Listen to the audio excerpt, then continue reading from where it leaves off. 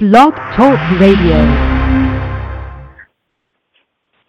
Hey, good morning, everybody. Good morning, and welcome to Black Free Thinkers. We are here to challenge you to think and live for yourself, not convert you. We appreciate each and every last one of you guys. It's been real. It's been fun. And, I want to give a special shout-out to my troll from last week. We appreciate you, darling. And I'm laughing because he thought he was getting away with trolling, but I turned it into a damn teaching experience. So it's just funny to me how you have these people call up and try to put out every freaking negative stereotype about black people just in an effort to get a rise out of me.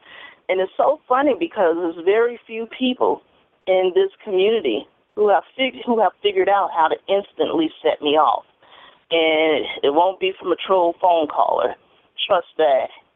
Hey, Raina, how you doing, honey? Hey, I'm doing okay. How are you? Hey, I'm good. I am good. We got so much to talk about today. I just promoted your show, so I just sent it out to Facebook and Twitter, so people should be coming over here in a second. It's so much to talk about, and we apologize for the technical difficulties last Sunday, so hopefully we won't have that issue today. With some issues going on with Blog Talk Radio because I gave them a call, and so we weren't the only ones having, but some of that was my phone, so I don't know what's happening.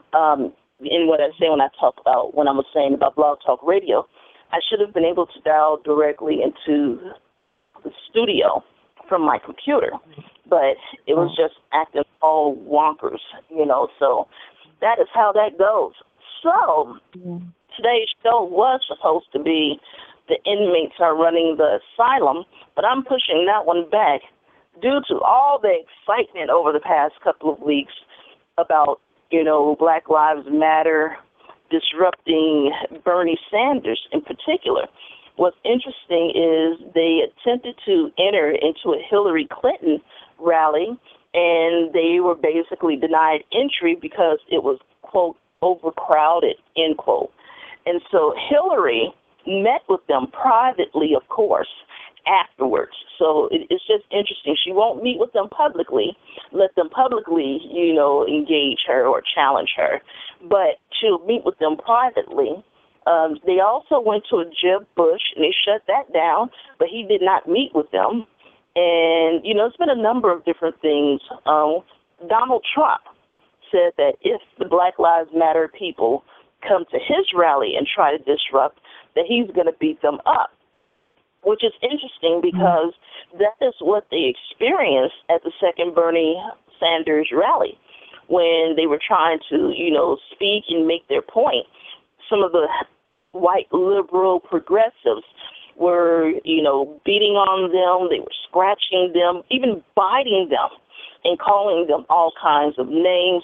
And this is why many of us are sitting back and we're kind of smirking because we've talked about on a number of occasions how, with some of these white liberals, they present one way, and especially when we're in a room, but after we leave, the conversation changes. And so, even though people may not have agreed with the tactics that were used or employed at the Bernie Sanders rallies, both of them, it's been effective. Okay? It's been effective. And again, like they tell us, this is not your mama's civil rights movement. That applies to you, too. So, you may not understand the word mama, but okay, this civil rights movement is not your mother's movement. So, it's different. It's different, and the techniques and tactics that have been employed in the past it didn't work then. What happened is they pacified the protesters then. And that's what's happening now, even with the Black Lives Matter movement. they're being pacified, if you will, and this is why they're pushing all of the candidates. So they're not done. They're going to be pushing everybody. They're going to protest everybody because it's interesting because I see all these questions about, well, why haven't they said anything to Hillary? The decisions and the laws that Bill, signed, the bills that Bill signed into law. That's why that didn't sound right. Some of the most racist. That's true. And that's something that I've talked about on the show on a number of occasions. Go ahead, Raina. No, I wasn't. Oh. I was just agreeing with you. I didn't. Yeah. Okay. No. Good. We're good. But yeah, Bill, and I'm like, and you all are still walking around calling him the first black president. Anyway, moving on, Kim. Stay focused. So it's just interesting, but all of them are going to be challenged. Like I said a few weeks ago, I am actually looking forward to Donald Trump's response because that's going to be epic. And I'm talking about in the ignorance column, okay? Not epic like I love every word coming out of his mouth. I don't. And it's interesting because, I was talking to a couple of white women, after a rally here in Chicago. And we were sitting there, and I was waiting on my car. And basically, we were sitting and talking about Donald Trump.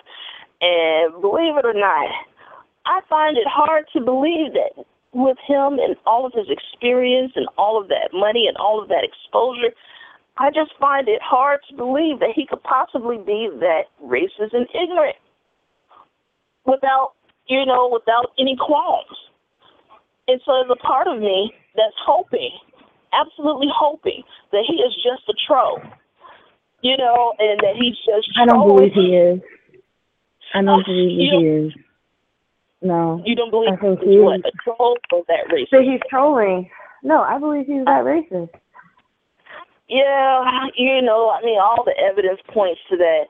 But you know me, you know how I am. I want to give people the benefit of the doubt. Just like, that in-your-face ignorance and racism. I appreciate it. And the reason why I appreciate it is because at least I know where he's coming from. There is no guesswork there.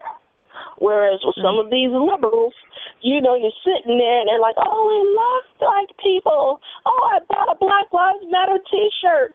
Yay! That's not how it works. Because, as Raina and I have said in the past, it takes more than a T-shirt to show solidarity.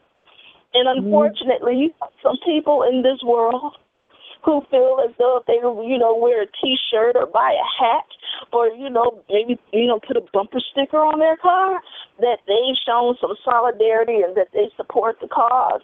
No. Just no. I don't even know how else to put that. Just no. Mm-hmm. That's not how that works. And so it's interesting because just a lot of the things that we've been hearing and, I have a few white allies that I talk to here and there or that I'll see on Facebook and look at, what they're talking about in regards to the situation. And I've had to correct a number of things. First and foremost, I want people to understand that we cannot allow the media to designate any type of protest action, attribute it all to Black Lives Matter. Because not all of the protesters out here are part of the Black Lives Matter movement. There are a number of different movements out here. And so whenever there's anything, they're saying, oh, that's the Black Lives Matter people. No, not necessarily. And because of the hurt feelings of a lot of the white liberals, progressives, what have you, they were trying their damnedest to pressure the Black Lives Matter people to force those other two young women to apologize. And Black Lives Matter said no. And what they did is they turned around and embraced those two young women. Embrace them and thank them for what's going on, Raina? Nothing. Oh, okay. No, I just hear something in the background. But they embraced them. They embraced those two young people which was absolutely magnificent. I'm glad they embraced them as opposed to, just ostracizing them or shunning them or publicly condemning them, because that's not how you build a movement. That is not how you build a movement. This is about building collaborations. And there are just some people that you cannot collaborate with. And some of these other movements I hear, just no. So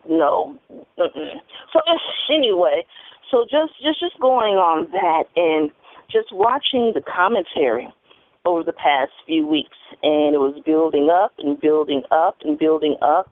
And it's so interesting because I had a quote unquote, well, I won't even quote, but a so-called white, progressive, liberal, secular activist come on my wall, and he was angry about, what had happened with the Bernie Sanders rallies, and he was angry about, because I made a statement, and I posted an article, and most of that statement is what you see on the page for today's show. And I was just talking about white liberals and how in some cases they have hindered our progress. And so his little white feelings were hurt. And so he came over and he was like saying, we fought to get, to get the British away, and we fought for you. And I'm like laughing because I'm like, the Revolutionary War was not fought for black people. As a matter of fact, the black people that did fight in the Revolutionary War, they were promised their freedom after the war. And they, in America, rigged on that. So back to the chains, they went in the fields. And so, that was a lie. And so and then he was like, he said exactly, fuck your ethnocentric shit. Doesn't that sound like a lovely ally to you? And so, and then he said, all is better, all is better, all lives matter. And he was just going in, and I was sitting over there laughing, watching. Of course, I turned around and blocked him. But the thing is that, the Black Lives Matter people, basically showing up and engaging the candidates at their rallies is bringing out the white supremacy that is based in a white liberal, progressive community. It is. I mean, just think about it. What is more democratic than what Black Lives Matter is doing by challenging these people? What's more democratic than that? We should be able to challenge and our candidates and hold their feet to the fire and ask them, what they really represent and what they really intend to do to address the problems that we face. We have every right to do that. We're U.S. citizens, and that's our right. Exactly. They're holding these town halls, and all of these things. We have a right to confront them, if you will, in the public square. We have a right to stand on our soapbox and to challenge them, like Raina was just saying. And it should be in public. As a matter of fact, I would actually like to see a debate put on by the Democrats and another one by the Republicans with the Black Lives Matter people moderating it. Now, that would be something. Well, I don't think the Republicans would do one, but, good luck with that. Well, what I'm saying, I would love to see that happen.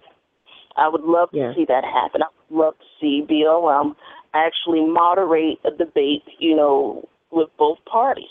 If they're just only going to agree on one debate, whoever comes from both parties. But I would think that it would be in their best interest to show up. And, more so with the Democrats than the Republicans, because the Democrats rely heavily on the Black and Latino vote.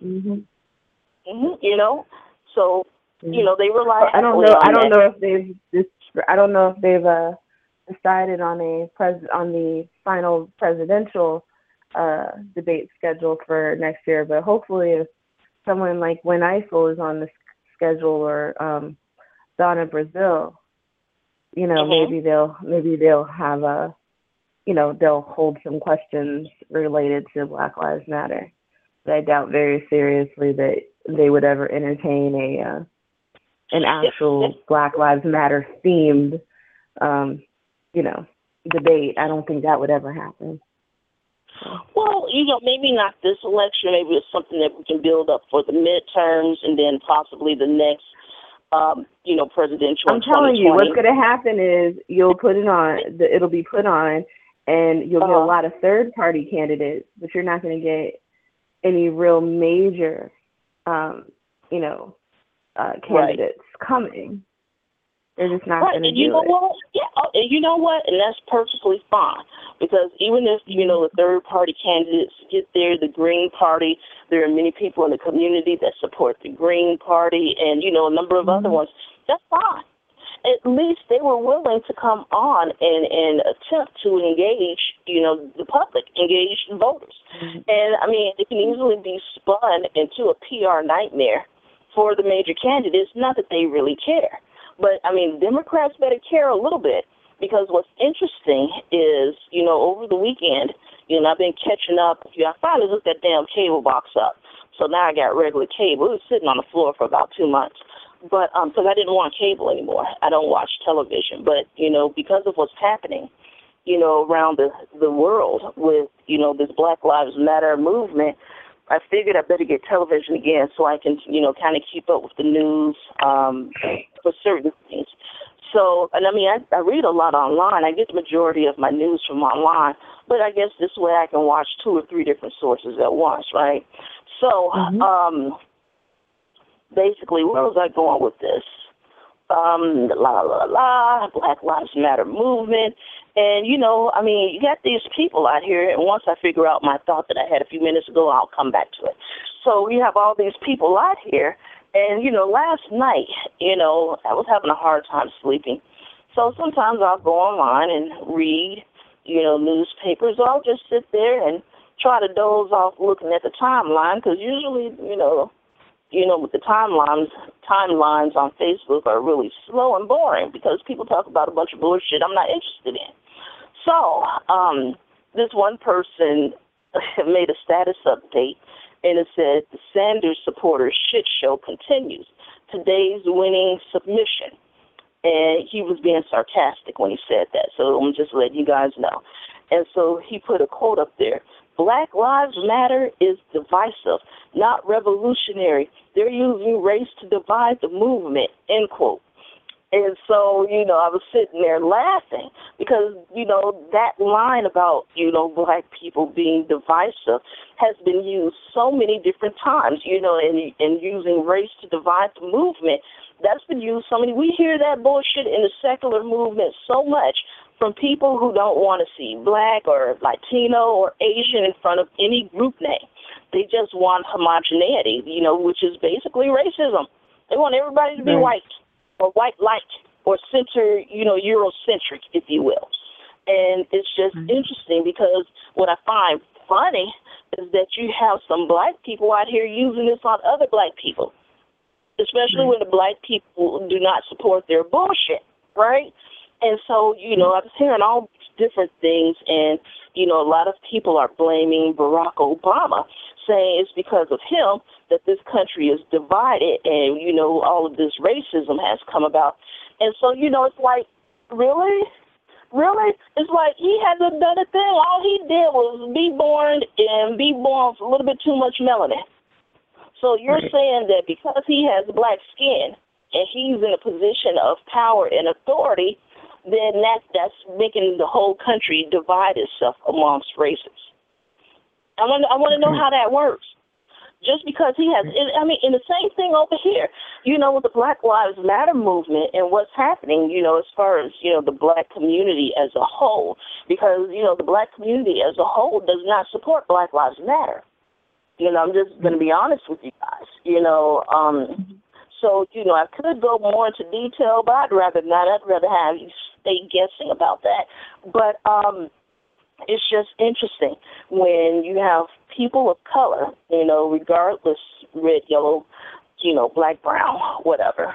Whenever we decide that we're not going to take your shit anymore, all of a sudden now, we're being divisive and we're dividing the country.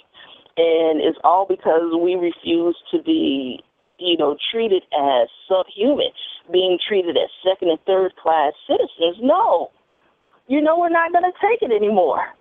And it's just interesting because I keep telling people we need to go back and pick up that Poor People's Campaign that Martin Luther King had started. And, with that particular campaign, it was an aggregation of everybody, including poor whites. And that is what we need. We need to build that particular political base. And, I've been saying something for years, but, it's the same reason that they killed Fred Hampton. Exactly. You're right. It's the same exact reason. And something I've been saying for years, but in particular the past few weeks for the Black Lives Matter movement. Black Lives Matter movement, in order to be effective in, building this movement and gaining power, we're going to have to, basically organize to be more engaging politically, and that's why I posted that article last week from The Hill, asking if Black Lives Matter is a PAC, a political action committee. And I've been saying for years that we needed something like a PAC to represent and lobby for, Black people. And I mean, it wouldn't just be Black people. Of course, we'll, integrate other people into it, but this needs to be done. Because I believe that if Black Lives Matter, if Black Lives Matter became a political action committee and started registering poor and working class people of color across the country, now, if you want their attention, that sure as hell will get their attention. Because in addition to, registering, people to vote across this country, if another faction,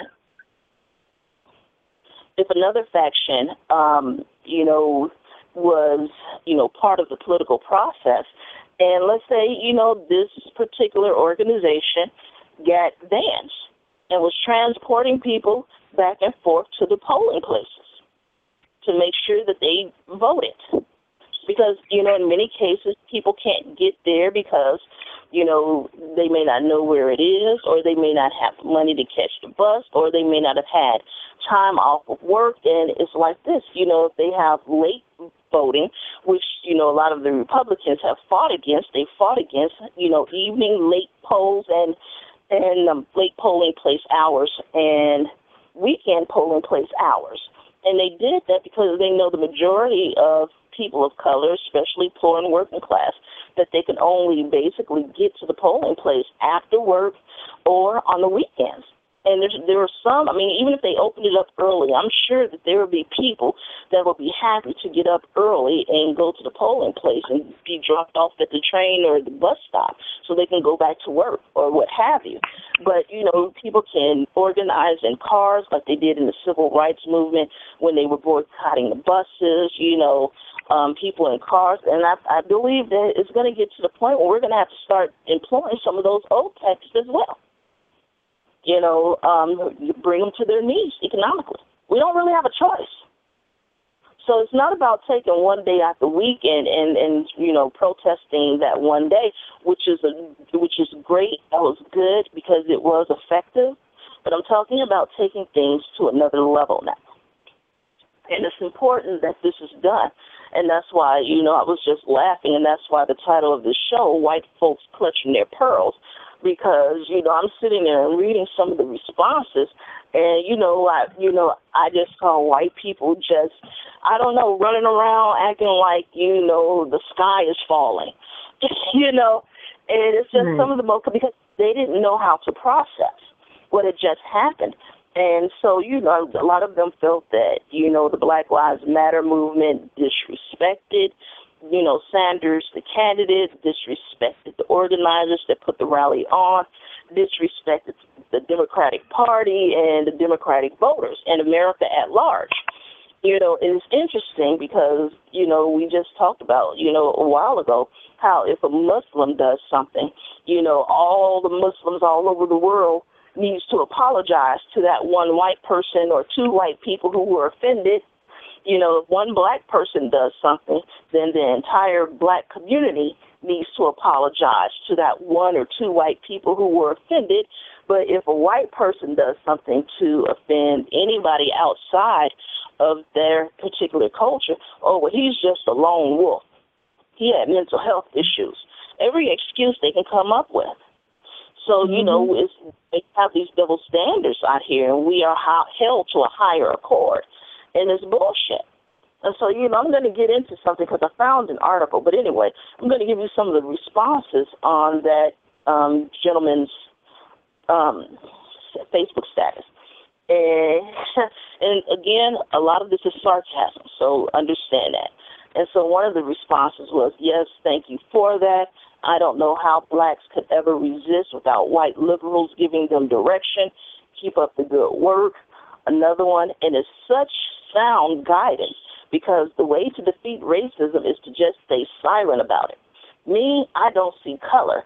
Pharrell and I bring the revolution. I'm just savoring the tears of white liberal sadness, wondering if they go well with bourbon. The killer is, the killer is the people. I can tell you that they do go well with bourbon, just FYI. Oh, okay. Oh, some of that, what's that, honey bourbon? That's what you drink. That's your drink, right? Mm-hmm. Yeah. But, and here's another one. The killer is, the people talking shit like this think they're highly conscious leftists. And, you know, in the last one that I copied from there, he said, Bernie Sanders is the only candidate with a racial justice plan. Where are the others? And see, there you go. Boom. That's the headline, y'all. You know, because whether people want to admit it or not, what Black Lives Matter is doing, and especially pushing and pressing, putting pressure on Bernie Sanders, they're helping him. Right. They're helping him. Right. And there's a genius behind what is happening and what is being done, whether you all realize it or not. And that's why I said, you know, if you look at the show notes, I said, we don't have to check in with you all with everything that we do. We don't need your approval for what we're doing, because it's because of you that we have not made some of the progress that we could have made over the years. You know, you like to tell us, just wait. This is not the time. Or you give us some type of advice and we do it, and then it gets the attention, but now you want to go run and hide because, you know, you don't want your comfortable lifestyle, your privilege. Yeah, I mean, look at what happened in the 1960s with white people, right? Black people are in the midst of, you know, some of the most turbulent years of their lives, of people of color in this country. And what did white people do? They checked out. They started taking drugs. They were listening to hippie music. They were on this peace, we are the world shit, not really giving a shit about the actual civil rights movement, just on this sort of, I just want to be one with everything, while meanwhile giving no fucks about the material realities that were going on. And they could do that because they had white privilege. They didn't have to participate. Right. You know? Exactly. Exactly. You know, there you go with that white privilege thing again. And so, you know, it's just interesting because you look at all of these different movements happening. Even with the LGBTQ movement, you know, you have a lot of people boycotting Stonewall, the movie, because, again, they factored out the Black and Latino drag queens that fought back. They were the ones that started the gay movement, if you will. And, just FYI, not all trans people are gay. Not all drag queens are gay. Not all drag kings are gay. So, you know, I just want to make sure that I put that out there. But, you know, regardless, it was started by Latino and Black drag queens who decided to fight back. And trans persons. Trans persons. Exactly. I'm going to see if we can get Miss Major on the show. And now, if you want to holler, that's going to be a good show. So, you know, but, you know, because Miss Major was part of the original Stonewall. And so, you know, and I saw her interview the other day, and she was like, I can't believe they're still doing this shit. Oh, Miss Major will read you. So, I mean, of course I love her because I just love it. Let them have it, right? And so, going back to the LGBTQ movement, now that, marriage equality is for everyone across the board. Again, in the images that you see, at the forefront of all of that is basically white male. You'll see a few white females right there, but you always see the Latino and black people in the background in a crowd, but never in the forefront. And so, again, it's interesting because, as far as marriage is concerned, if you talk to a believer and you ask them, what is the primary function of a marriage, their response in some cases, or in many cases, would be to procreate. And that's the excuse they've been using against LGBTQ people, saying that you don't need to be married because you cannot procreate. Where they got that from, I don't know, because, there are a number of people in the LGBTQ community that have children, that are theirs, or, even adopting children, which has been a nightmare in many cases for the LGBTQ community. But Kim, you know that biologically speaking, that once you become gay, you no longer can produce children, right? Right. My uterus just fell out of my body. You know what I mean? That's right. It's an instant hysterectomy. Exactly. Exactly. So, I'm saying all of that to say this. Marriage is a contract. Personally, I feel that it should be civil unions across the board, and then the church should be able to issue marriage licenses. Now, I know some of you all are up there, clutching your pearls right now, but what I'm saying is that, there are a lot of LGBTQ affirming churches. There are a number of LGBTQ churches. So then they can issue the marriage license that way. That's all I'm saying, because I just feel that, anyway, it doesn't matter. Now we have marriage equality across the board. But the main reason why I'm saying that is because you still have religious people challenging that. You still have, clerks, county clerks, refusing to issue the marriage license, And so, do I believe it would be as many problems if it was a civil union? Yes and no. I just think we should get rid of marriage altogether. So there you go. Exactly. Well, I mean, the thing is that, whether people in terms of, I just think that, I just think that there's a lot of people who don't, who live in partnerships, that don't get those benefits because they don't get married. I think the state should not be involved in people being coupled, whether they're long-term coupled or short-term coupled. I just don't think the state should be involved. I don't think the state should be invested in that at all. Right, and I agree with you. If you want to go to the church, if you want to have some kind of civil ceremony that, that people can say, where you can be recognized, right, for that pairing, that's fine, but I don't think that it should have any bearing on what you and that other person do or how you all can interact, financially or legally or, otherwise. I think that's between you and that person and your lawyer. That's true. That's true. Or legal Zoom.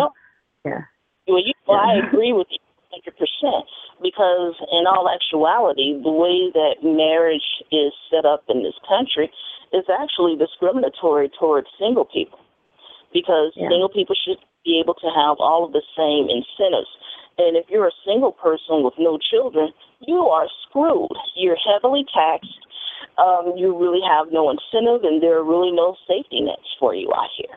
So that's why, you hear me say it every once in a while that we need a single person's movement, but, I truly believe that. But coming back to center about white folks clutching their pearls, what I mean when I'm talking about the LGBTQ community, marriage is a contract. And so, again, it's about power and economics. Because once you get married and your marriage is recognized, there are a lot of incentives that come with that. So, and, the LGBTQ community has not, dealt with the racism, the sexism, misogyny, and so on and so forth in their own community. Neither has America at large. And you okay? Basically, yeah, I'm good.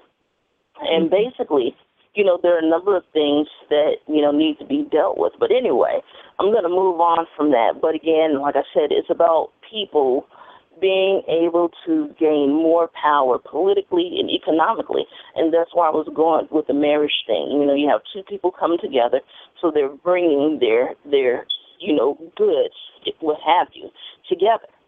Whether it's putting their land together, putting their finances together, so on, which makes them a stronger couple, a stronger player in the game. But, it's just interesting. Some of the things that, I wrote down for the show today, and I was talking specifically to white liberals and progressives that are out here telling us that, no, you're doing it the wrong way. That's not how you do it. And this is going to hurt your movement. Look, let me tell you something, because I saw, many articles. Because, that's what I've been doing all week, just reading and scouring articles. I put the one article up that says that the Black Lives Matter people were demanding that the other protesters apologize to the Bernie Sanders, and that wasn't true. But I put that up there to show you guys how, the media is twisting this and how the media is trying to control this particular movement. Not only with putting false stories like that out, but also with, again, labeling any black person who does anything ever again in life as part of the Black Lives Matter movement, when that just isn't so. And so, again, I had people come on my wall, inbox me, saying that, we should support, in particular, Bernie Sanders. How do you know we don't support Bernie Sanders? But most importantly, why do you get to tell us, right, why do you get to tell us who we should support? Exactly. Because that's bullshit. Exactly. This is, I think one of the things that bothers me about white liberals who tell us that we're doing it wrong, I think the first problem is the assumption that black people don't have the intellectual capacities to know what's good for them. Right? Right. So that's the first failing. The second failing is not understanding how white people dictating to black people what they should and should not do, how that reinscribes the master-slave relationship that they've always favored. And three, it just denies us our basic human rights. You know what I mean? So just, you don't get to tell us who we should support. We support who we want to support. And some of us are going to, I do think that some of us, may decide to, act against our best interests the same way that a lot of white people act against their best interests. But it is our right to support who we choose to support. I don't understand black Republicans. I don't have any black Republican friends, thank goodness. But, it's their right to support, people like, Ben Carson or whoever else, even though I don't necessarily believe that that's the best option, Exactly. And that's why the first, bullet point I have up here is you do not have the right to tell us who and what to support. Because I saw a lot of white people up there, posting articles and making status updates saying that we should not support the Black Lives Matter movement because their little feelings were hurt, right? And the thing is, they're trying to destroy it because they don't control it and they don't understand it. And so I'm like, the thing is that when we try to explain what happens to us as the black people, you don't believe us. We got to get somebody like Rachel or Tim Wise to come tell you, then you understand. Which I think is bullshit because they'll use the same exact language that I use. But you can't understand it when I say it. Or you act like you don't understand. Because you're black. Therefore, your relationship to truth, to objective truth, is tenuous at best. Exactly. And so, these are some of the things, white liberals, if you want to learn how to piss off a black person, there you go. I just gave you the example. Because, they don't listen. Just what the studies have shown that, white people feel that we don't have the same type of pain that they do, that we can endure more pain. And I'm like, there we go with that slave mentality bullshit, you know, and it's anyway, because we're not trying to set me off today. So the second bullet point, you should not use your support as a bargaining chip in return for perceived good behavior. And it's just interesting because, you know, with a lot of these white people, and, oh, yeah, Raina, I think you already know this, but you know I used to be a black Republican. And then I lived, experienced a little.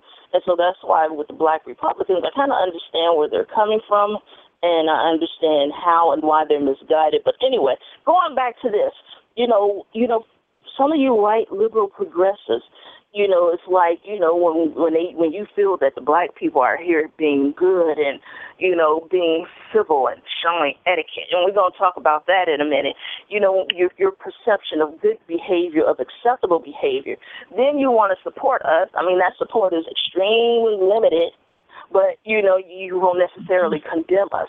But, you know, you're using your support as a bargaining chip. And in return for demanding that we behave a certain way, which is basically what you demand that we do and how we behave. That's bullshit. Be seen and not really heard. Yeah.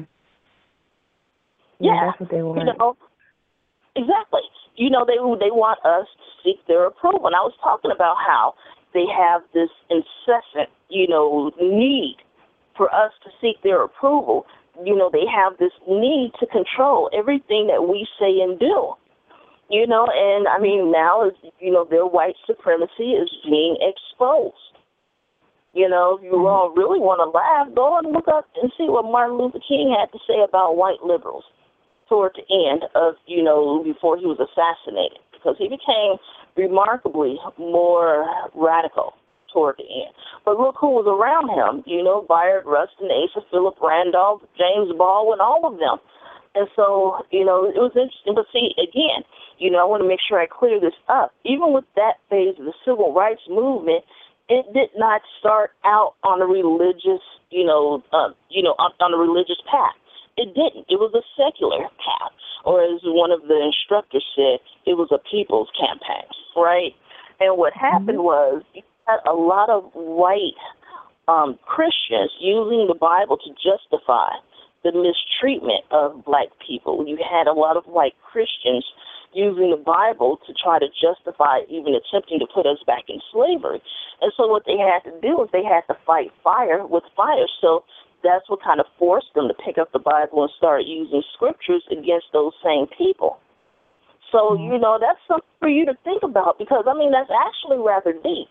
And I wonder if somebody has written a book about that. If you find out, or one of you all out there listening, you know, let me know if there is a book out specifically about how during the civil rights movement, how they had to employ the scriptures in basically defending themselves against white racists. I probably already own the damn book, but I ain't got to it yet. I got piles of books that I need to read. But so going back to that, you know, yeah, you know, if you're using your support as a bargaining chip, fuck you, keep it.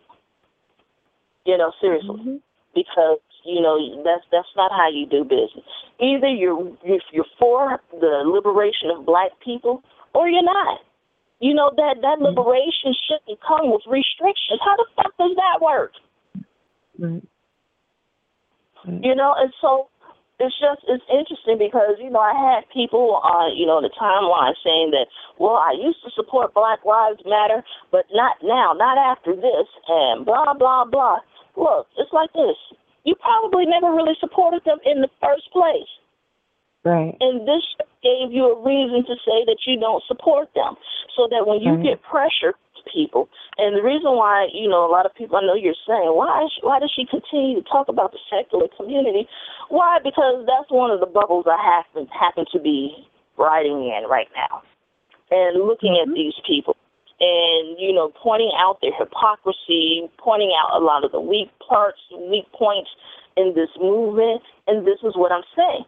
You know, the secular community has not even dealt with the racism, the sexism, the misogyny, the homophobia, transphobia in this community. Nope. They haven't even dealt with that here. So, and I mean, the thing is that, the racism, the sexism, and so on that I've seen from this community has been breathtaking. If you ever want to see it, let somebody write an article about, black secularists or Latino secularists or Native or Asian secularists. Look at the comments. Just look at the comments. That says it all. And so, be up here talking, Black Lives Matter. I'm an atheist and Black Lives Matter, and I'm a humanist and Black Lives Matter. And, like I said last week, buying a couple of T-shirts do not make you down with the cause. It doesn't. And because of some of the pressure that's been applied to them, you have some people saying, well, half the proceeds from this will go to this particular organization, nonprofit organization. And you look that nonprofit organization up. This is why I say research, people. And it's a nonprofit nobody ever heard of, owned by, like I said last week, Cousin Bubba, that nobody know what Cousin Bubba doing. And, to be honest with you, I think some of these I know some of these organizations in general are nothing but a shell. It's nothing but a shell. And so, and I'm just sitting here and I'm laughing, because even in this community, what I've been seeing, over the past couple of years, and I'm laughing, they want to go and save and bring water to and feed all the starving children in Africa. Yet they support no one, in the United States. And, the biggest irony of it all is the white secularists don't even support the poor white secularists. So if you're not supporting your own people who are in need, and when I say your own people, I'm just talking about the secular community at large, why do you think, I'm going to believe that you're feeding the poor children in Africa? Right. Seriously. And, it's not like we can, catch the bus to Africa and confirm what you're doing over there. You got people packing up their old winter coats and winter clothes and shit, sending it to Africa, anyway, I'm just tripping. I am tripping because it's like, calling it out across the board. But yes, some of you white folks out there clutching your pearls, you're full of shit because you never supported us to begin with. Right. And so it's absolutely amazing. This next bullet point, you do not have the right. Sorry. This next bullet. That's okay. You do not have the right to tell us to stop pressuring politicians to put our needs on their political platform. I'll repeat that. You do not have the right to tell us to stop pressuring politicians to put our needs on their platform. Boom. That's the headline. Like I said earlier. So we tie those two together and segue off into what we need to talk about in this particular part of the show. Bernie Sanders, after being pressured at those two rallies, he unveiled a sweeping policy platform to combat racial inequality. He's the only candidate that has done that. Now, just because he's unveiled that, it does not mean that he's going to implement it. Because, again, that goes back to what I said earlier about the pacification of, people in this movement, of black people in this country, black people all over the world. Just because they put together something on paper, that doesn't mean that they're going to implement it. So that means do not let off of the pressure. We got to continue pressing them. But what were you about to say, Raina? Sorry.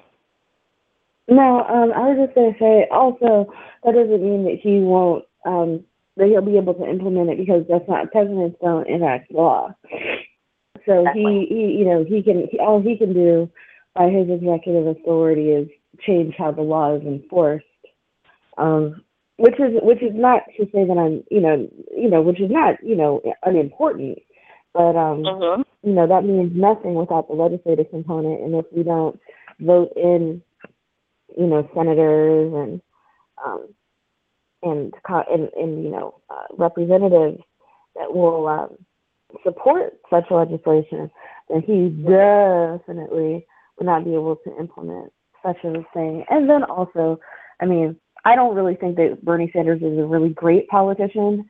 So I think that for him, it would be even more difficult to implement any of those types of plans because Bernie Sanders is who he is. He doesn't really care who he offends when he says certain things, you know? Right. So I think that it's great that he has a plan. The only problem is I don't think Bernie Sanders is a savvy enough politician to really get it done, particularly with Congress being how it is right now, you know? So. Right. And because this is why we say all politics are local. We need to start putting pressure on our mayors, our aldermen, our state senators and reps, our governors, you know, and press them to bring forth this same type of policy and push it through the state. Right. You know, and basically put pressure on the people that are running for Congress, so those particular senators and representatives, even, you know, when they're running locally before they're elected officially, we need to put pressure on them. We need to start showing up to those rallies, you know, too. Because, I mean, Rahm Emanuel here in Chicago had a wake-up call when we forced the runoff with him and Chuy Garcia. You know, and Rahm Emanuel, he won, you know, by a hair or two. And so, you know, it's interesting because he just collaborated with the ACLU and basically threw some of the young black protesters here in Chicago under the bus. There's a group here called We Charge Genocide, and they were challenging, you know, the stop and frisk and the ACLU, and I posted it on my wall. So go on and look at that, because that's not what we're talking about right now. It's a part of it, but I want you to go and take a look and see what's happening. But I want us to understand that, you know, we need to engage people not only for these federal positions that they're running for, but, you know, the local and state positions as well. So this is why I'm saying if we were to form a political action committee just across this country, that would put a hell of a lot of pressure on them, especially if we had allies that would, you know, basically get these people to and from the polling places. You know, other organizations that decided to, you know, be our allies, if you will. So, you know, I'm just throwing this out here. I'm spitballing right now. But I do know that this would be effective, you know. And so, you know, that's something that we need to talk about. And also something that I was, you know, caught a glimpse of the latter part of this week and this weekend was apparently, now I don't know how true this is, so, but, you know, I've been reading these articles, I saw a couple of news clips. Apparently Joe Biden is rethinking his position. He's now thinking about joining and throwing his hat into the ring, and from my understanding, so is Al Gore. You know, they're testing the waters to see if a run is possibly viable. And so it's interesting because I need you all to pay attention to that. There's a reason why. I think I heard that thing about Al Gore, and I heard the thing about Biden. I think that Biden is possible, but I don't think that Gore is. I think they were saying Gore's people were saying absolutely not. So I don't know. But Hillary been saying absolutely not the past 4-5 years. Yeah, but we knew that she was lying the whole time. Yeah. You know, she's Hillary Clinton. You know. Yeah. But yeah. Al Gore actually, you know, has run and, you know, tasted a pretty bitter defeat. You know what I mean? So. Exactly. Yeah. So, no, I'm right there with you. But I'm just finding it interesting how they're throwing all of these different factors into that particular equation there. You know, it's interesting because it's like the people that are showing up for Bernie Sanders, I mean, it's been staggering. And the media has been playing a lot of that down. And so, you know, again, you know, pay attention. But to me, the headline is, you know, he's working this policy. He employed a member from Black Lives Matter to be his press person, and apparently Hillary has hired a couple of people and, you know, trying to, you know, collaborate, if you will, with Black Lives Matter in some regards. But, you know, we got to continue putting this pressure on them. And we got to continue not only putting the pressure on them, it has to be done in public. It has to be done in public because, one of the things that we always complain about are those backroom deals that we see happening across the board. So, we have to remember that and continue to pressure them, and it doesn't stop when or if they are elected. And we got to remember that, too. This is going to be an ongoing process. So, even though I want Black Lives Matter to form a political action committee, I understand how much work that goes into that. And unfortunately, with a lot of us, we're living check to check, and you do get burned out. It's like we're out here, we're protesting, we're doing a number of things. And we're fighting the Koch brothers and the ruling class, Right. I mean, it's a lot that goes into it. I mean, it's like on a certain level, I mean, I feel like we're fighting a losing game. You know what I Right. mean? Because Yeah. the odds are just tacked too far against us, I mean, that doesn't mean that we can't, have some victories and whatnot, but I feel like with most things, without a drastic change in the mindsets of everyday people, that we're never really going to see the type of change that we need to see. So, I don't know. Yeah. I don't know how I feel about I don't even know how I feel about the Political Action Committee, because on a certain level, I think that's a good idea. I also think that in the end, what happens when you take these, radical movements and you move them into the political arena? They become more conservative, they become more moderate, and in some ways, they become less effective. You know what I mean? Because at the end, they're trying to appease this moderate conservative element of our country, because that's our country. Our country is center right. You know what I mean? Right. Exactly. They become so, they just become just moderate. They moderate in their the ways that they go about things. And I feel like in the long run, we'll get like a few things. Maybe we'll get some schools reintegrated. Maybe we'll get some more budget money for certain schools.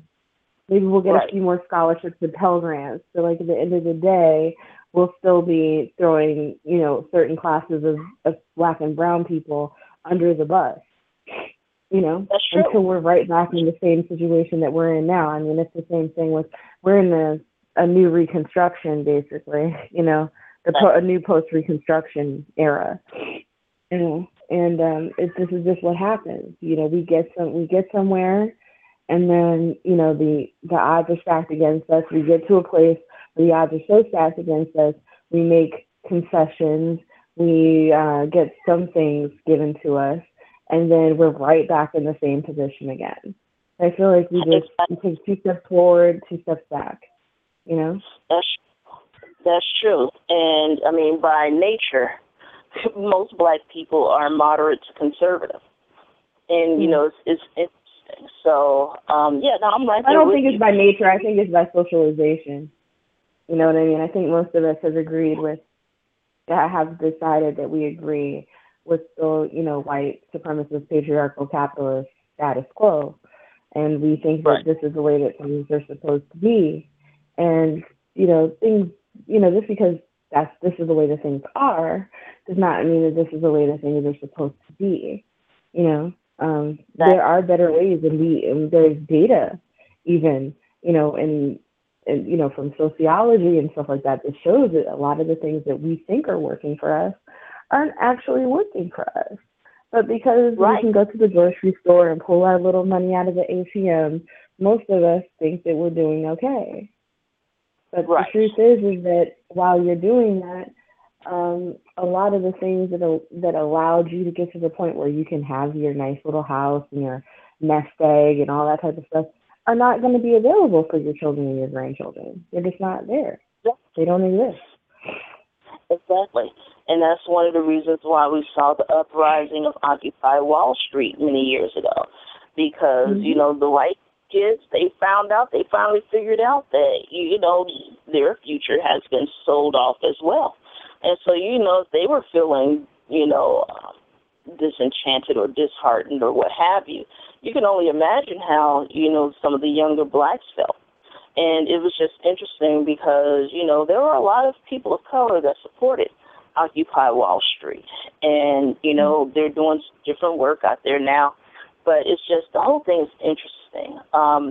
You can read the rest of the bullet points. The only one that I really want to talk about again is you do not have the right to determine what is best for us.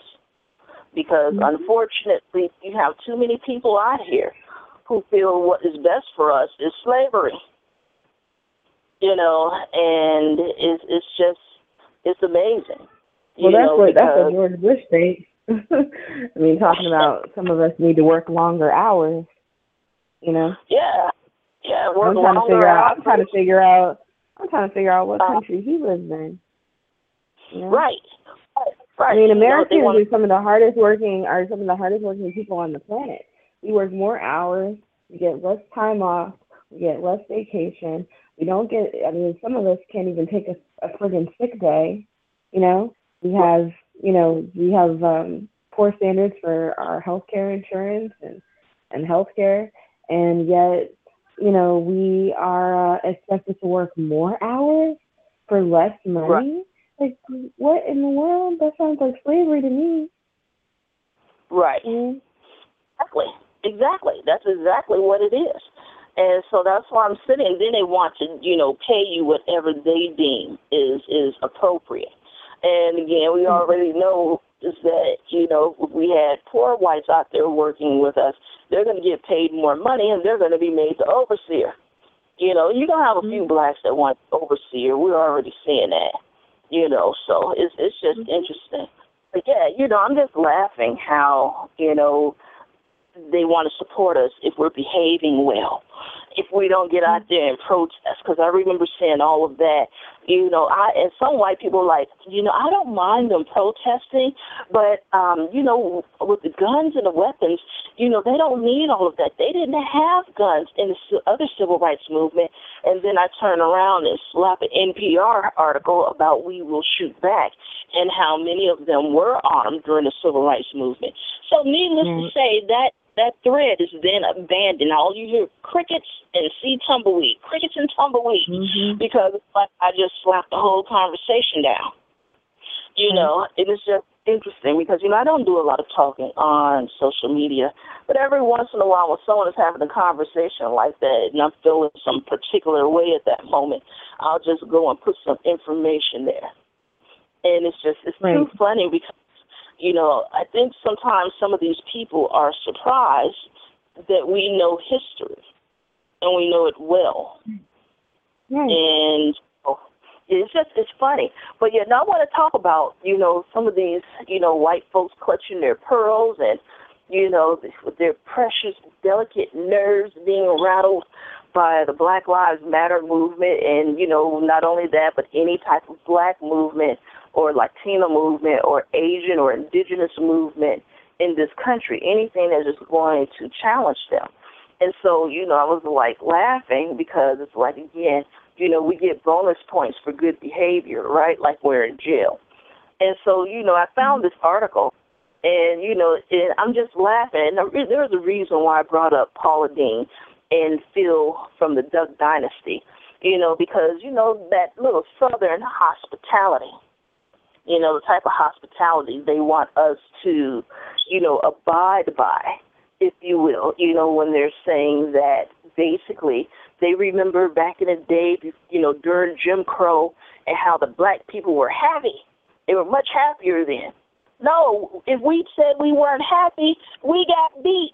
Even though we were out of slavery, that's one of the reasons why a lot of blacks migrated from the South to the North.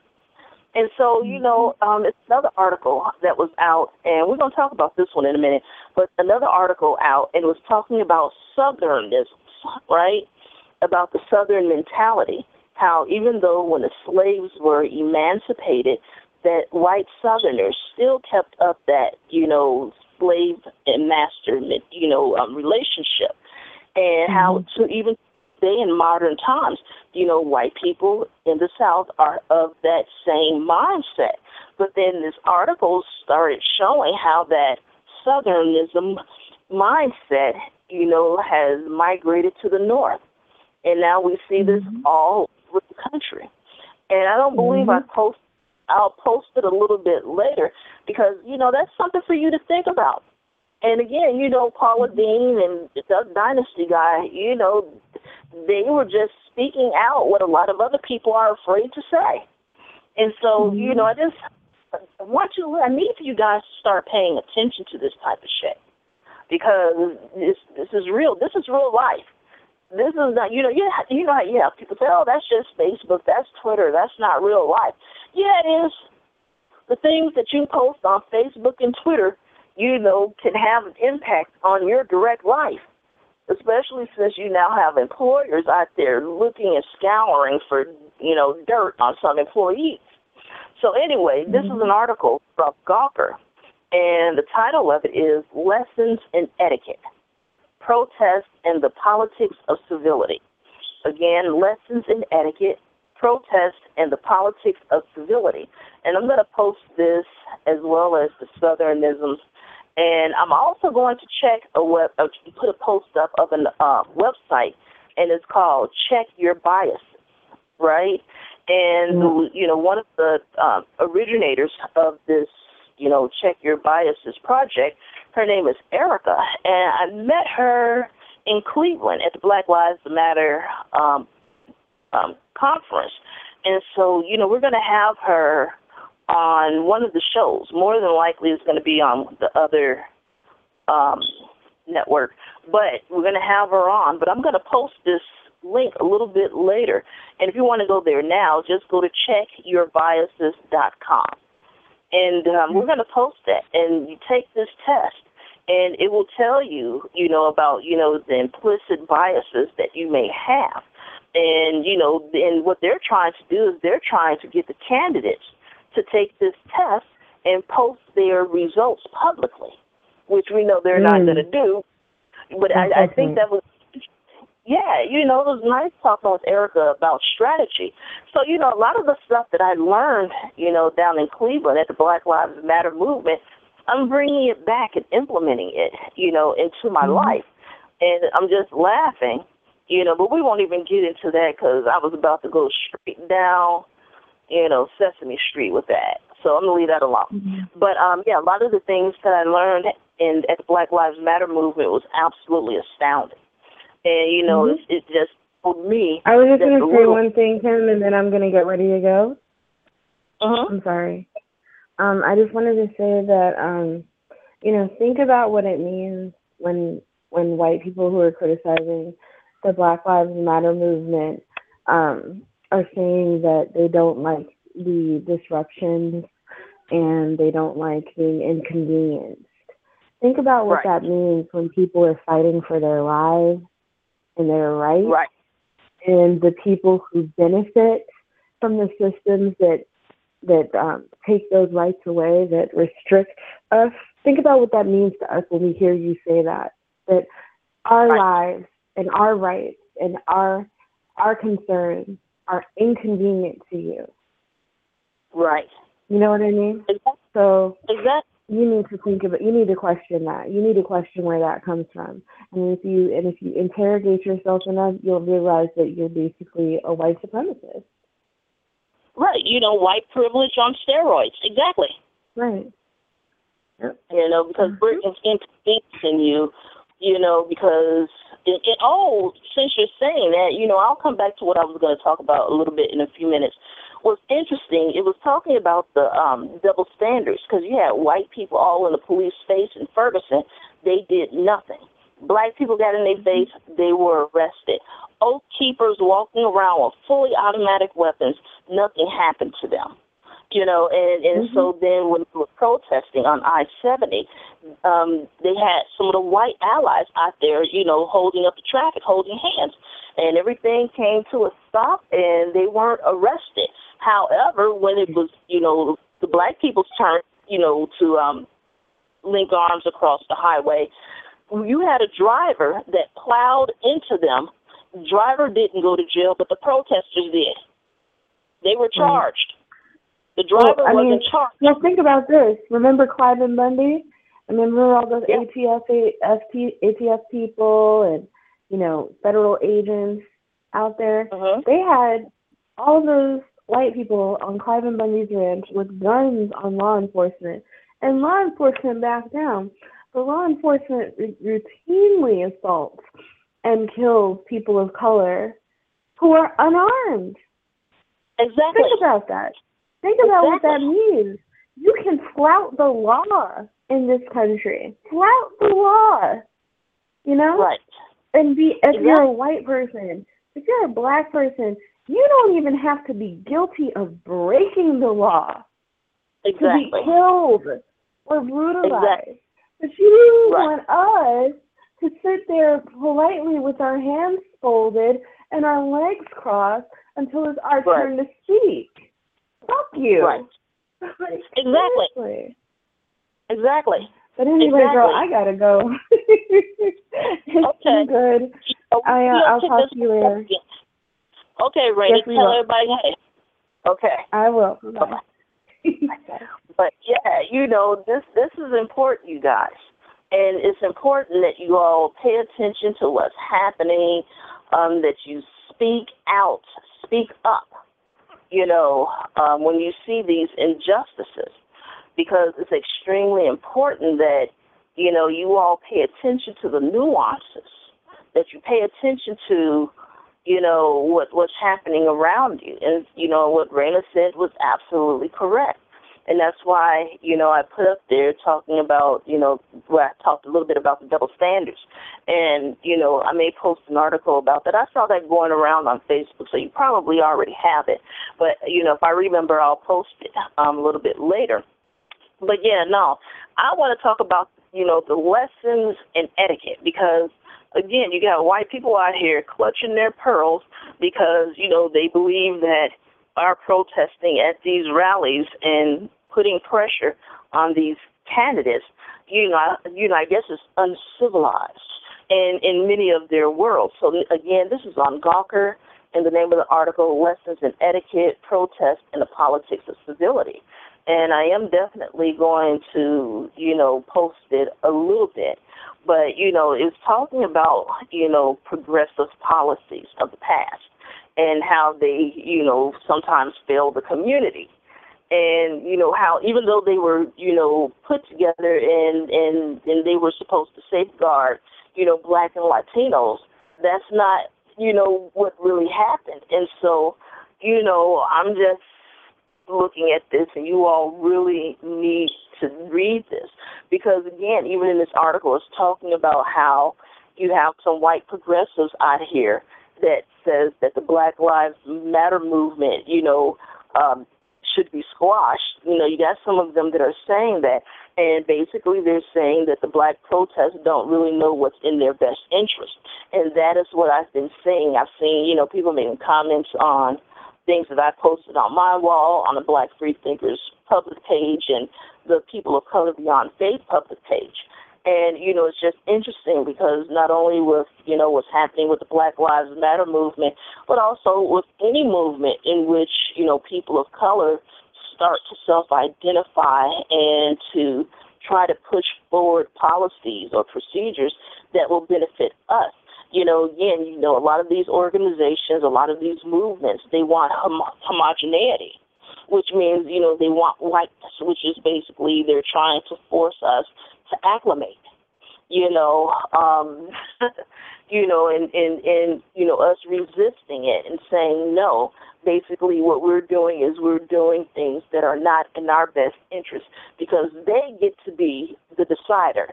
They get to decide what's in our best interest, and what's in our best interest is doing whatever the hell they want us to do. And that's not reality. That is not real. I don't know what world you're living in, but that is not our reality. That is not the reality of, Blacks in America, Blacks across the world. So, again, I'm going to post this article, and, this is actually a good article. And it has links to other articles, which will help you to better understand the direction that, I'm going in with this, and, how it does, how it affects us. And you know what white people are still saying. You know, you feel that you know what's best for us and that you get to be the decider of what happens to our communities. And you don't. And you know what you're saying to us is that as long as we're playing the game your way, then everything will be fine. But the minute that we stop playing the game your way or seeking your approval or, you know, seeking your guidance, that, you know, you're going to stop supporting us and, you know, you're going to let the boogie monster come and get us. You know, that's what I'm getting from all of this. And, you know, again, this is going to be interesting because we're not going to check in. We're not seeking your approval. We're not seeking your authority. We are doing what is best for us. And we don't have time to wait. And like I said last Sunday, you know, the statistics that were being put out there, those statistics came from 2012, in which it said in every 28 hours, you know, a black person is murdered in this country, you know, by state violence. And actually, you know, from the current statistics, is one every 21 hours now. So, you know, it's important for you guys to go out here and read. And, you know, white allies, you know, again, it's wonderful to have you. We appreciate it, you know, because I want to make sure that, you know, you understand, you know, where we're coming from in this. But, you know, there are a number of things that you can do, and I posted a couple of articles. I mean, you can hold fundraisers, you know, and donate the money. You can send supplies. You know, you can talk to your other white friends who will listen to you and not us, but talk to them about why we have this movement and why, you know, it's important for you to keep it Black Lives Matter and not All Lives Matter. You know, I posted an article that, you know, deconstructs that quite well. So, you know, why All Lives Matter is an insult. Because if all lives actually mattered, there would be no need for us to say Black Lives Matter. So go on my wall, and my wall is pretty much open to the public. You know, you can find it on my Twitter account, the Tumblr, or the Google+. All of that is out there.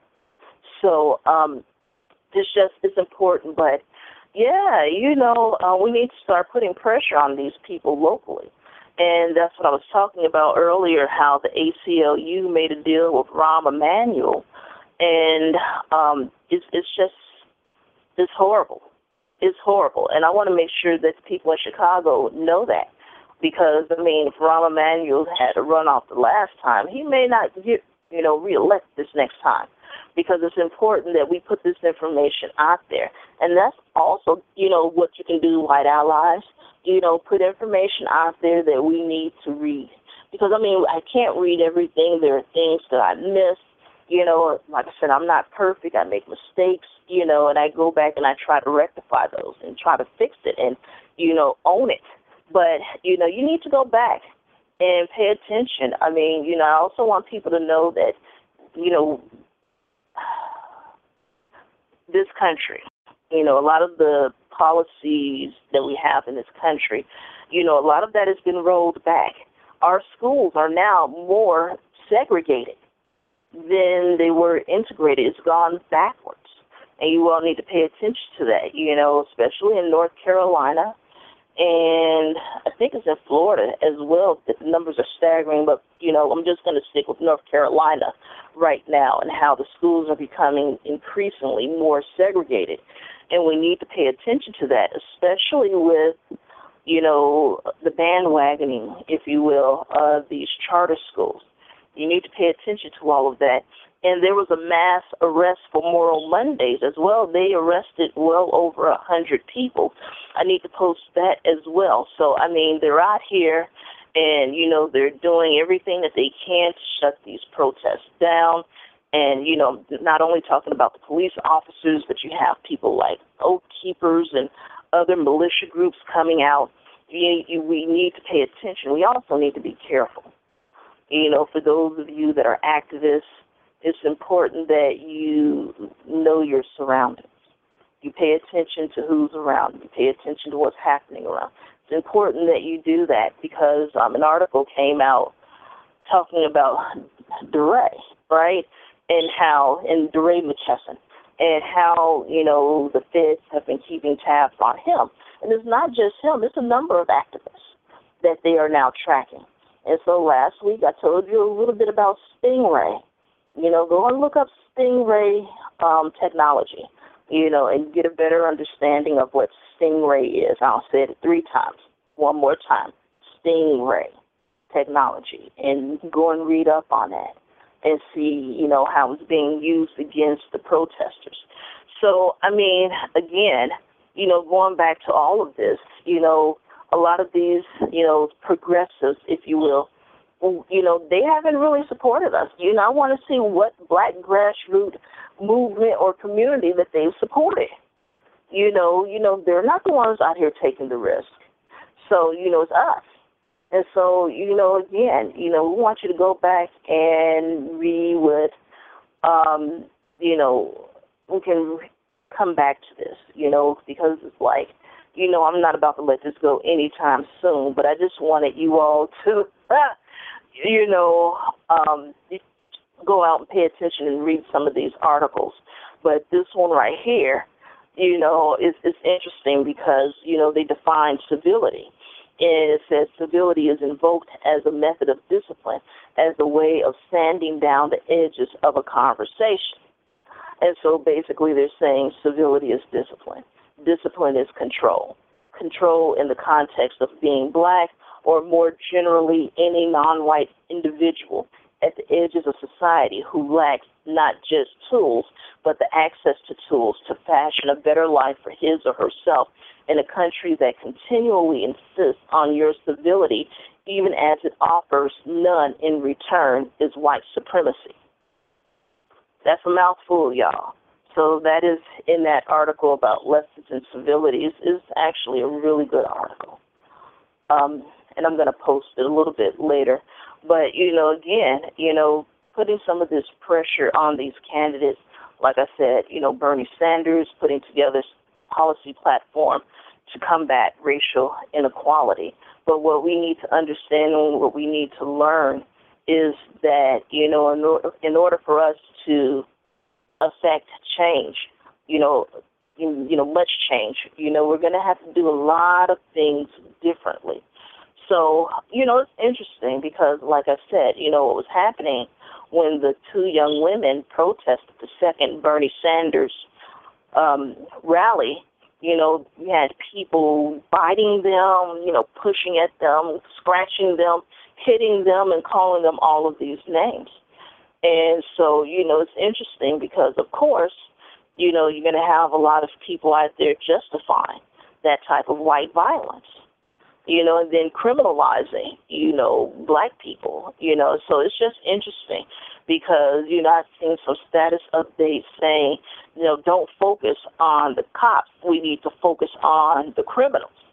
And, another way of deflecting, and it's just interesting. There's another article here is about black pathology and the closing of the progressive mind. And this is from last year, and it's by Ta-Nehisi Coates. And I'm going to repost it because I think it's important for you all to read these articles and understand what's happening, around us.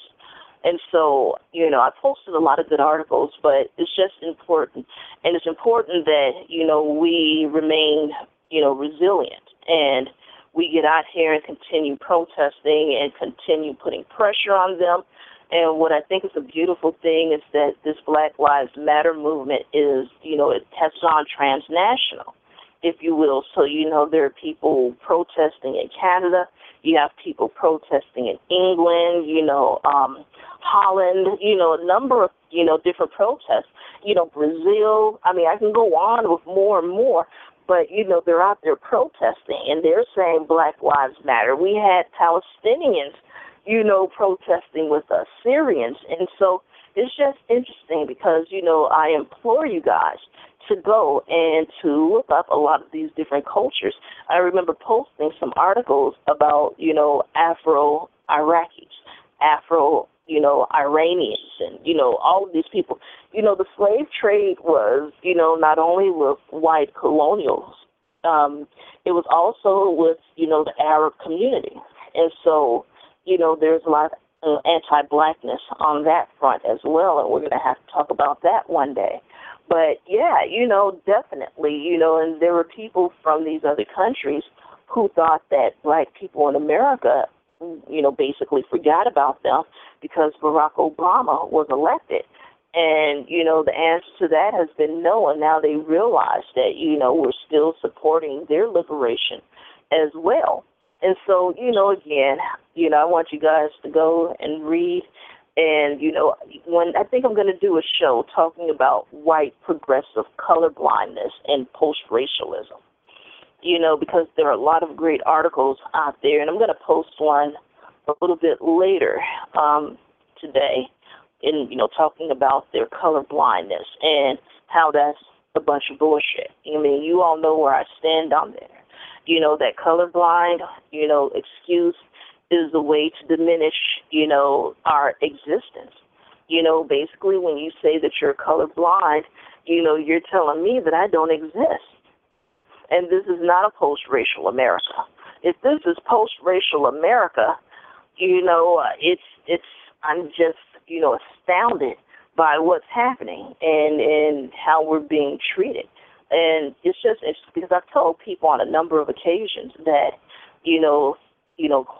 there are some white liberal progressives that are racist. And again, this is just pulling it out of the closet and putting it on Front Street. And so, we don't want people to be fooled. We want you to know that, what's really happening out here. But, I mean, like I said, I know we have a lot of white allies that, listen to this show.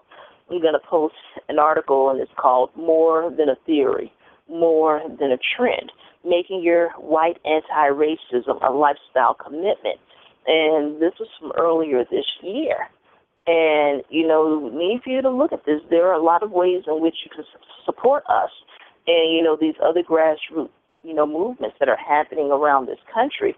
But, you're going to have to check yourself because, when you all get upset about something that we've done, something that you don't understand, and you want us to stop, again, that's one of the things that have hindered us over the years, that, you all demand that we wait and that we do things your way, and, basically, is hindering, what's happening. And one thing that I will say is, for the Black Lives Matter movement is, we really need to look at organized labor, which they are, and getting some of these, labor organizations, labor unions to, be allies with us. And that's one of the things that helped out with the civil rights movement, which is why it's important. That's why I tell you all to look at people like Asa Philip Randolph,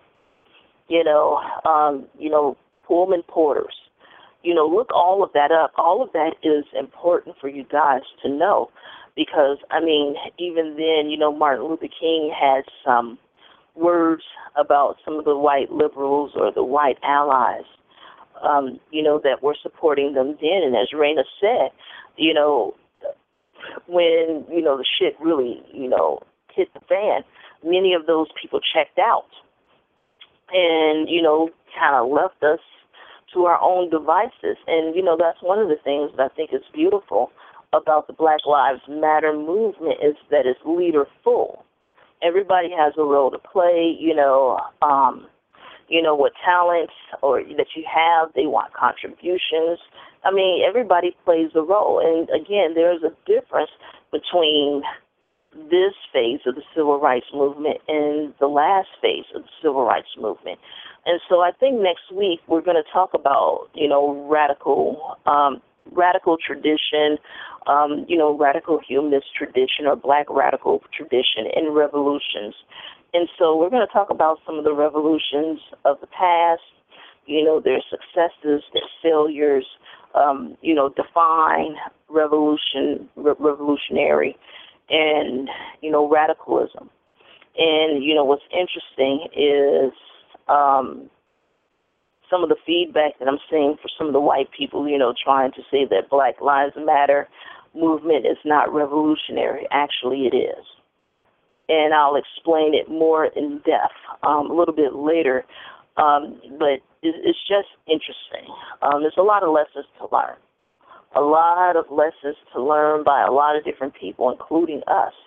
And so, again, the people that were accusing us of giving the Democratic Party a pass, that's not true. It's not true. Hillary's people, basically are shutting us out of those rallies. They're meeting with us in private. What they say, write a letter, send an email, make a phone call. But it's just funny, the people that try to say that, they want us to do it, but then, they trot their bullshit out in public. And then when you respond publicly, they get upset. Funny how that works. So, it's a lot to learn. It's a lot more that we need to do. Again, this movement is in its infancy. And everybody has a chance to be a part of this. But, one of the issues that have come up, which is interesting, and, again, you have some of these white liberal progressives that are definitely patriarchal in mindset. And so some of them have been trying to push black men to the front of this movement. And, we even have some black men that have tried to come in and attempt to co-opt this movement. And, there are quite a few people that are upset that this movement is primarily being led by black women. And as I've stated in the past, all of these movements have been, for the most part, started, maintained, funded by black women. It's always been that way. And we've always been promised by these black men, we're going to get to your issues, and it never happens. And so now we're taking control and we're saying, no, you won't do that to us again. But most importantly, it's all Black Lives Matter. Because even with some of those with that patriarchal mindset, many of them are, homophobic, sexist and all that. And we're addressing and confronting all of that, and we're making sure that everybody understands that all Black lives matter. So, you have trans women of color, trans men of color, some of everybody, taking part in this movement. And that's important. And so, like I said, next week, we'll talk about what is revolutionary, what is radical, and, start putting things in perspective. And so I'm going to post another article from Counterpunch, and it's talking about Malcolm X and C.L.R. James and the political choices of today. And, a lot of what we're seeing today is the same thing that happened in the past. And this is what I've been telling you guys, that, history repeats itself. It just has different players. And so we need to go back and listen to some of the words of the players from that last phase of the civil rights movement and learn something from it so that, there's no need to repeat some of those same mistakes twice. But it's okay if there are mistakes made because we're human. And so, again, it's just, interesting. But, yeah, we need to talk about the Black radical tradition. It's important that we, address those things and bring it to the forefront. And so, again, this is not your mama's civil rights movement. And, things are a little bit different now. And it's important for us to move forward on that. But, again, for some of the white people that are listening to the podcast, this was not an attack. But, what we're trying to get you all to understand is, there are still quite a few biases that many of you harbor. And it may not be, being done consciously. It could be subconscious. But we need for you all to do a little soul searching, some introspection there. And that's why I'm going to put up that link for Check Your Bias. Because, you have people out here saying that there's not a racist bone in my body. And I'm like, look, what about that 3 inches of gray matter between your ears? And so it's just interesting. But, yeah, I challenge you guys to take that test and to, work on yourselves. And, I also want black people to take that test, because, there's some biases on this side as well. So, I just encourage everybody to take that test. And, when you receive your results, copy and paste it into a Word doc or what have you, and start working on those things. I think it's important, it's important that there's enough room to grow. You don't know everything. I don't know everything. I learn something new every day. And, what's interesting is that at the conference, that's when I realized, fully that I really know nothing.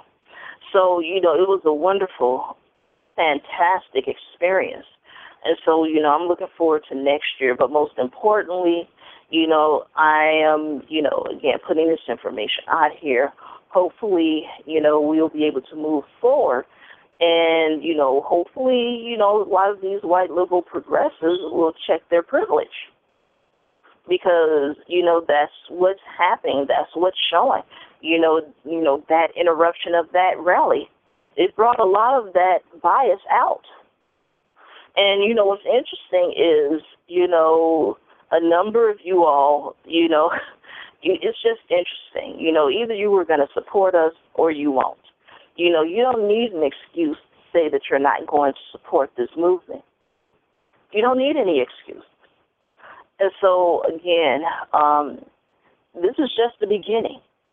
And if you were, upset and angry and pissed off about what took place in the past couple of weeks, you better go to one of these big box stores and buy you a couple of bottles of aspirin, because it's going to be more aggressive. And so, it's coming. Sorry, we don't have time to wait. And there are going to be some bold stances. There are going to be some bold tactics. That's just how it is. And so there was an article out there. I want you to go and read about how the Black Lives Matter movement has affected the church. And, put up an article about nonprofits and the pacification of the Black Lives Matter movement. You need to go and read that, because, we've been promised a lot of things and it never came to fruition. And this is why we're pushing as hard as we are now. Because just because they put together, a policy platform regarding, racial equality, that doesn't mean when they get into office that it will be implemented. And like Raina said, the president does not make laws. The Congress does. But most importantly, we need for you to understand what has been happening across this country. The Republicans have been taking the state legislatures, they've been taking the governorship, and what happens on a state level and on a local level has more impact on your life than what happens at the federal level. Because when they sign a lot of these laws, in the federal government, many of those, laws, again, the money is pushed down to the state. And then the state gets to administer, those particular funds or push those particular programs or what have you. And then this is how some people, have been able to continue to oppress people of color. And so I did a show on affirmative action a couple of years ago. Maybe it was a year ago, but go and take a listen to it. And, I think I want to do another show on affirmative action for white people and how, the New Deal, how that, adversely affects the black community. And it's just interesting. I'm talking about initially, but even now, affirmative action primarily benefits white women. So that's why when I see white women out here saying ABC and it needs to be gone, and I'm looking at them and I'm like, you all are the ones that benefit the most from it. So, again, we need to start looking at this from a more macro vision and see what's happening out there. But, guys, things are changing.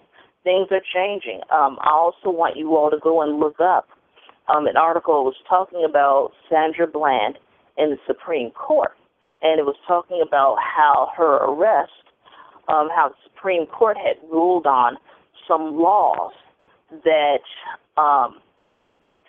that basically talked about, people being falsely arrested.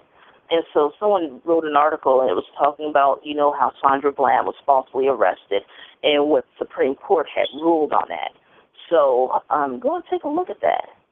But, yeah, next week, we're going to talk about revolutionaries and radicalisms and, different movements and current movements, what makes them radical, what makes them revolutionary. Another thing, there's been another incident with Clive Bundy, and the armed militias. And again, like I said, the Promise Keepers were down there. It's interesting what has been happening and what we're dealing with. And some of the older people, especially some of the older Black, Latino, Indigenous, Asian, elders, they're upset about what's happening and what's going on. So, it's history repeating itself, but, we need to learn the lessons of the past and keep pushing it. So, yeah, like I said, it's a lot of stuff that I've given you all today, but, yeah, you definitely want to go and look up the incident with, Moral Monday demonstrations and how they made over 100 arrests. I think it was like 140 people were arrested, and so it's crazy. And, again, we need to start putting pressure on the media for, not categorizing everything as a Black Lives Matter, protests. So it's just interesting. Well, you need to pay attention to that. And we also need to, talk about how, I'm not going to wait, I'm going to talk about it now, about how some white people are, looking at Bernie Sanders and, and making him this great white hope, right? And, that's not the case. That's not the case. He's not the great white hope for white people, and he's certainly not the great white hope for Black people, and so it's interesting. And, it's an article out about that, and this article, I agree with most of this article because, it put out some questions like, what's wrong with those people? And that's one of the things that I saw going through my news feed for the past couple of weeks, talking about the Black Lives Matter people and basically, questioning Black people knowing what's best for us. And it's just, it's interesting. And even within the Black community, you have some people saying that the Black Lives Matter movement tactics are wrong, and you have some that are saying that it's right. And so, you got a little bit of pushback even going that way. And so it's absolutely amazing because, it's showing me more and more, of the people in this community, and I'm talking about the secular community, that are in denial, absolute denial of where they stand. And so, like I said, just because you bought a couple of T-shirts, that does not mean that, you have supported Black Lives Matter. Is more than a damn T-shirt. Is more than a mug. Is more than a damn bumper sticker. You don't get to buy a T-shirt and feel that, you've done your part. You haven't done anything. So it's just interesting. But one thing I will say that happened that was great is that California banned the use of grand juries in police shooting cases. So, look that up about California banning the use of grand juries in police shooting cases. And, if that's happening in California, it's a chance that it's going to end up spreading across the country. And so, that's actually a good thing. So, again, so much to share with you guys. And like I said, I'm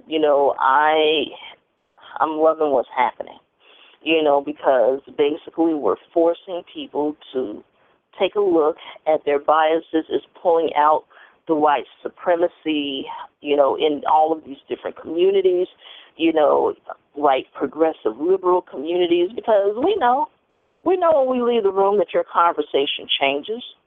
We're not stupid. We know.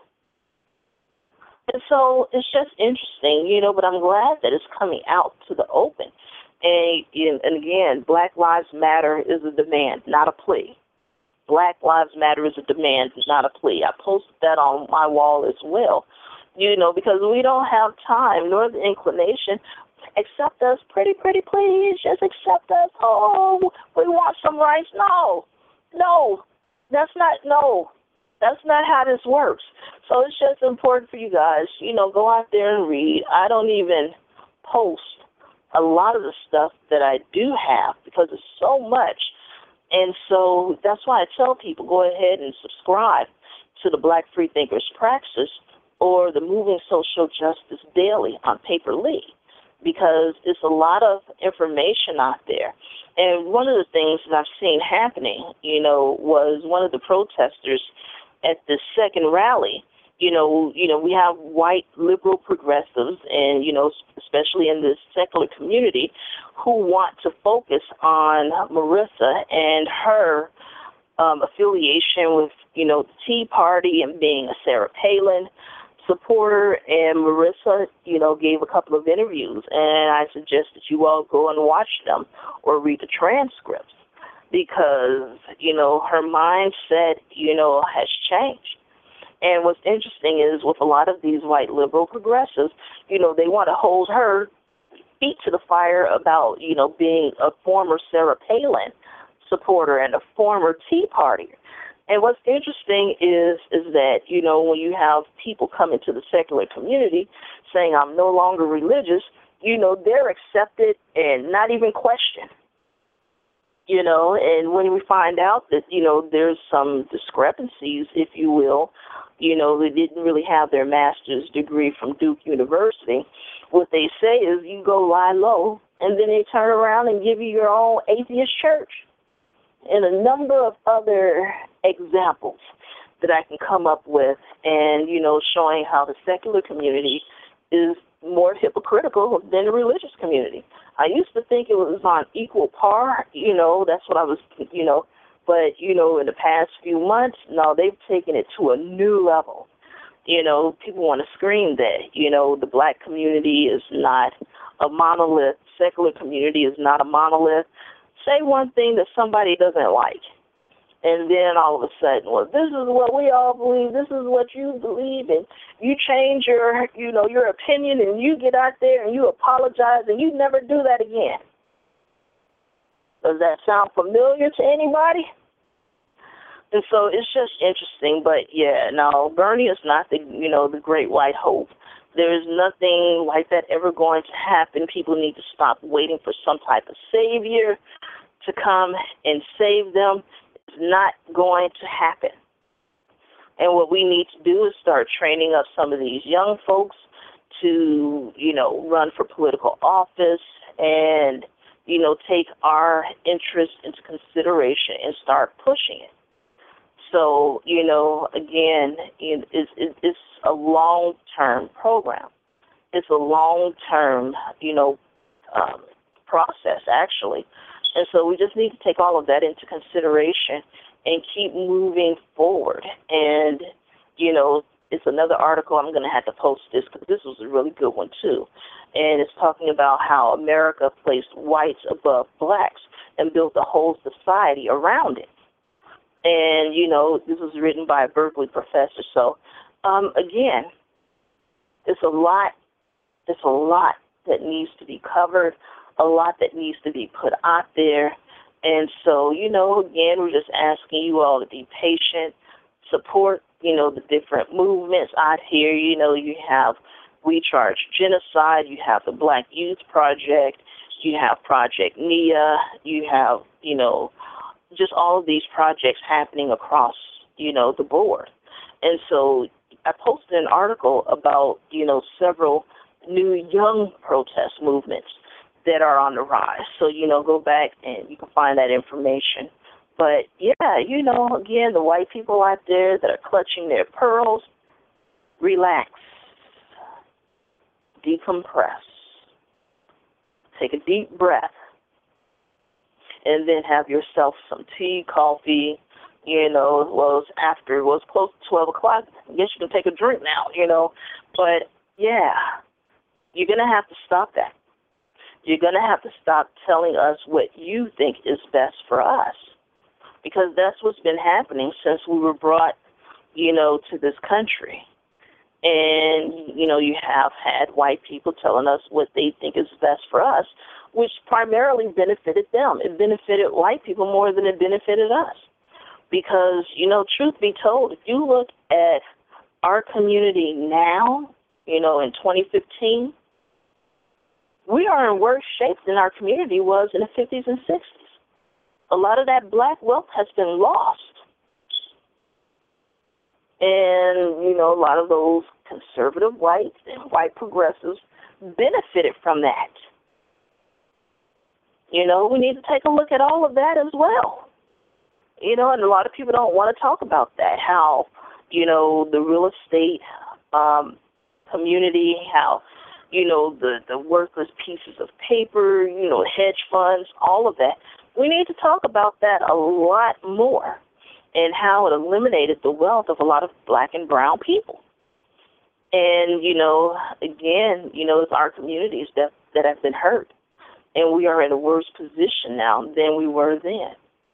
And, now we're being killed out in the street just because someone didn't like the way we looked at them, or they didn't like the music that we were playing in the car, or they felt that the music was too loud, or just because they were having a bad day and they wanted to take it out on somebody.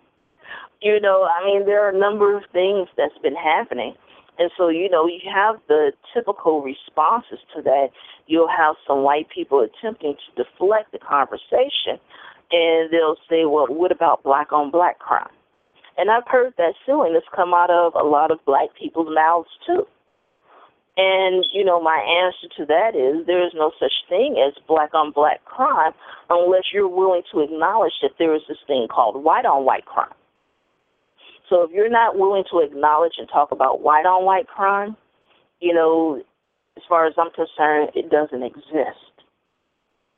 And a lot of that is playing into so-called black pathologies. And that's another thing that we're going to have to talk about, and we're going to have to discuss about how, white people generally like to pathologize the black community. And we're also going to have to talk about, some of the self-promoting opportunists, some of the black self-promoting opportunists that, build their wealth or attempt to build their wealth off of black pathologies. That needs to be talked about as well. These poverty pimps out here. And it's a lot that, we have to talk about because they've turned, pathologizing of the black community, they've turned it into a business. And so, we need you guys to pay attention to that, to go and look some of that up. Anyone who knows me, they know I'm not anti-religious. I do not believe in abolishing the church, none of that. I believe that people should be able to believe whatever it is that they want to believe. But we got to talk about that prosperity gospel because it's nothing but capitalism on steroids. And eventually we're going to have a conversation on capitalism and how capitalism is built on and fueled by racism, anti-blackness. It's a business model, y'all. We need for you to understand that. It's a business model. And so, the white people out there that are clutching their pearls because we're disrupting rallies and, demanding answers and confronting people in public, that's how it should be. What the Black Lives Matter movement is doing is, with approaching these people, that is wise. That is smart. It is holding people accountable in public so that they can't change their story, that it will be on the official record. It's important that we do that. So, like I said, I'm going to post up that Check Your Bias link, and, guys, I'm going to post it on my wall. If you want to share your results with me, that's great. If not, that's fine, too, because I haven't taken a test yet. I'm actually a little afeared, so a little afraid of, what the results are going to be, but that's okay. I think we all have some type of trepidation when it comes to things like that, but, it can only make us better. So if you take the test, you get your results, do a little research and try to improve on you as a person. And, it can only get better. that's how I see it. That's what I believe. So anyway, support Black Lives Matter. There are a number of ways you can do that. Send supplies. I support, Moral Mondays and, definitely the Black Youth Project, that's happening right here. There are chapters all over the United States, and it's still growing. And Dr. Carruthers is doing an excellent job with those young people. She really is. So, again, I appreciate you guys. I appreciate your logging in, listening in, whether it's live or the archives. We only have 5 minutes left, but it's been great. I mean, the past few weeks, as far as, what I've been learning and what has been exposed. Because, again, some of these white allies, your white supremacy has been exposed, particularly in response to, what happened with the Bernie Sanders. And I had people out there trying to justify. They were like, well, we don't disagree with the tactics. We disagree with who you're, applying those tactics to. And my question is, why do you feel that Bernie Sanders should be an exception? And then you have people out there saying, well, why aren't they, protesting at Hillary's, rallies? They are. It's just that Hillary has, Secret Service. And there was even a petition going around saying that Bernie Sanders should have Secret Service protection now because, his rallies keep being protested. And I'm just laughing because I'm like, do you not see the racism in that? Seriously. And I'm just like, oh my goodness. So, I really want to go there, but I've been promising that I was going to be good, because, for the most part, you all know I don't give a damn. I'm just going to say what I need to say, but I'm trying to be good because I got a whole lot to say about a number of things. And, it's all about nuance, So anyway, I'm just laughing, but yeah, white folks, if you're clutching your pearls, relax, release. Because, if you're clutching your pearls now at us interrupting, these rallies, I shudder to think at how you're going to react to the things that are coming forth. Because this is just the beginning. So you need to brace yourself. You need to relax. And, again, if you're an ally, you can always send them a note. Go to the Black Lives Matter website. They have one of those CGI forms on there, and you can write whatever you need to write. And some of you have been sending death threats, rape threats, and a number of other things to the Black Lives Matter co-founders and, other activists. And that speaks volumes, too. Because it's like, I've gotten death threats. And, what you all don't seem to understand is that we're human. We have families. We have lives. We have disappointments. Many of us, we have regular jobs. So the activism is in addition to, our everyday 9 to 5. Some of us own businesses, which means, there's more than a 9 to 5. That's a 24/7. And so, again, like when you have these police officers trying to justify, them assassinating black and brown in the street. And they'll say he was like the Tasmanian devil. He was like the Incredible Hulk and all of this. Just like, you all see us as these superhuman, mutants, if you will. But then on the other hand, you have the nerve to see us as subhuman, as a second-class citizen. And, I've been trying to reconcile that and, put it in perspective. But the logic just doesn't hold up. And so it's just really interesting because it's just nothing but excuses.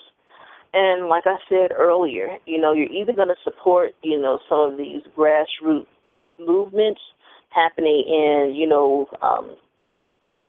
different communities of color. You're either going to support it or you're not. But you don't have to try to just find some type of fake excuse to, justify you're not supporting it. Just say, I'm not supporting it, period. It's my money, it's my time to do it as I wish. But when you come up with these excuses and then you come up, trying to strong-arm us into doing things your way, this is why you're getting some of the resistance. And you can kiss my ass with that bullshit. So anyway, you all have a great weekend, and I will not apologize for what I just said. It's not going to happen. See you next Sunday, everybody. Take care.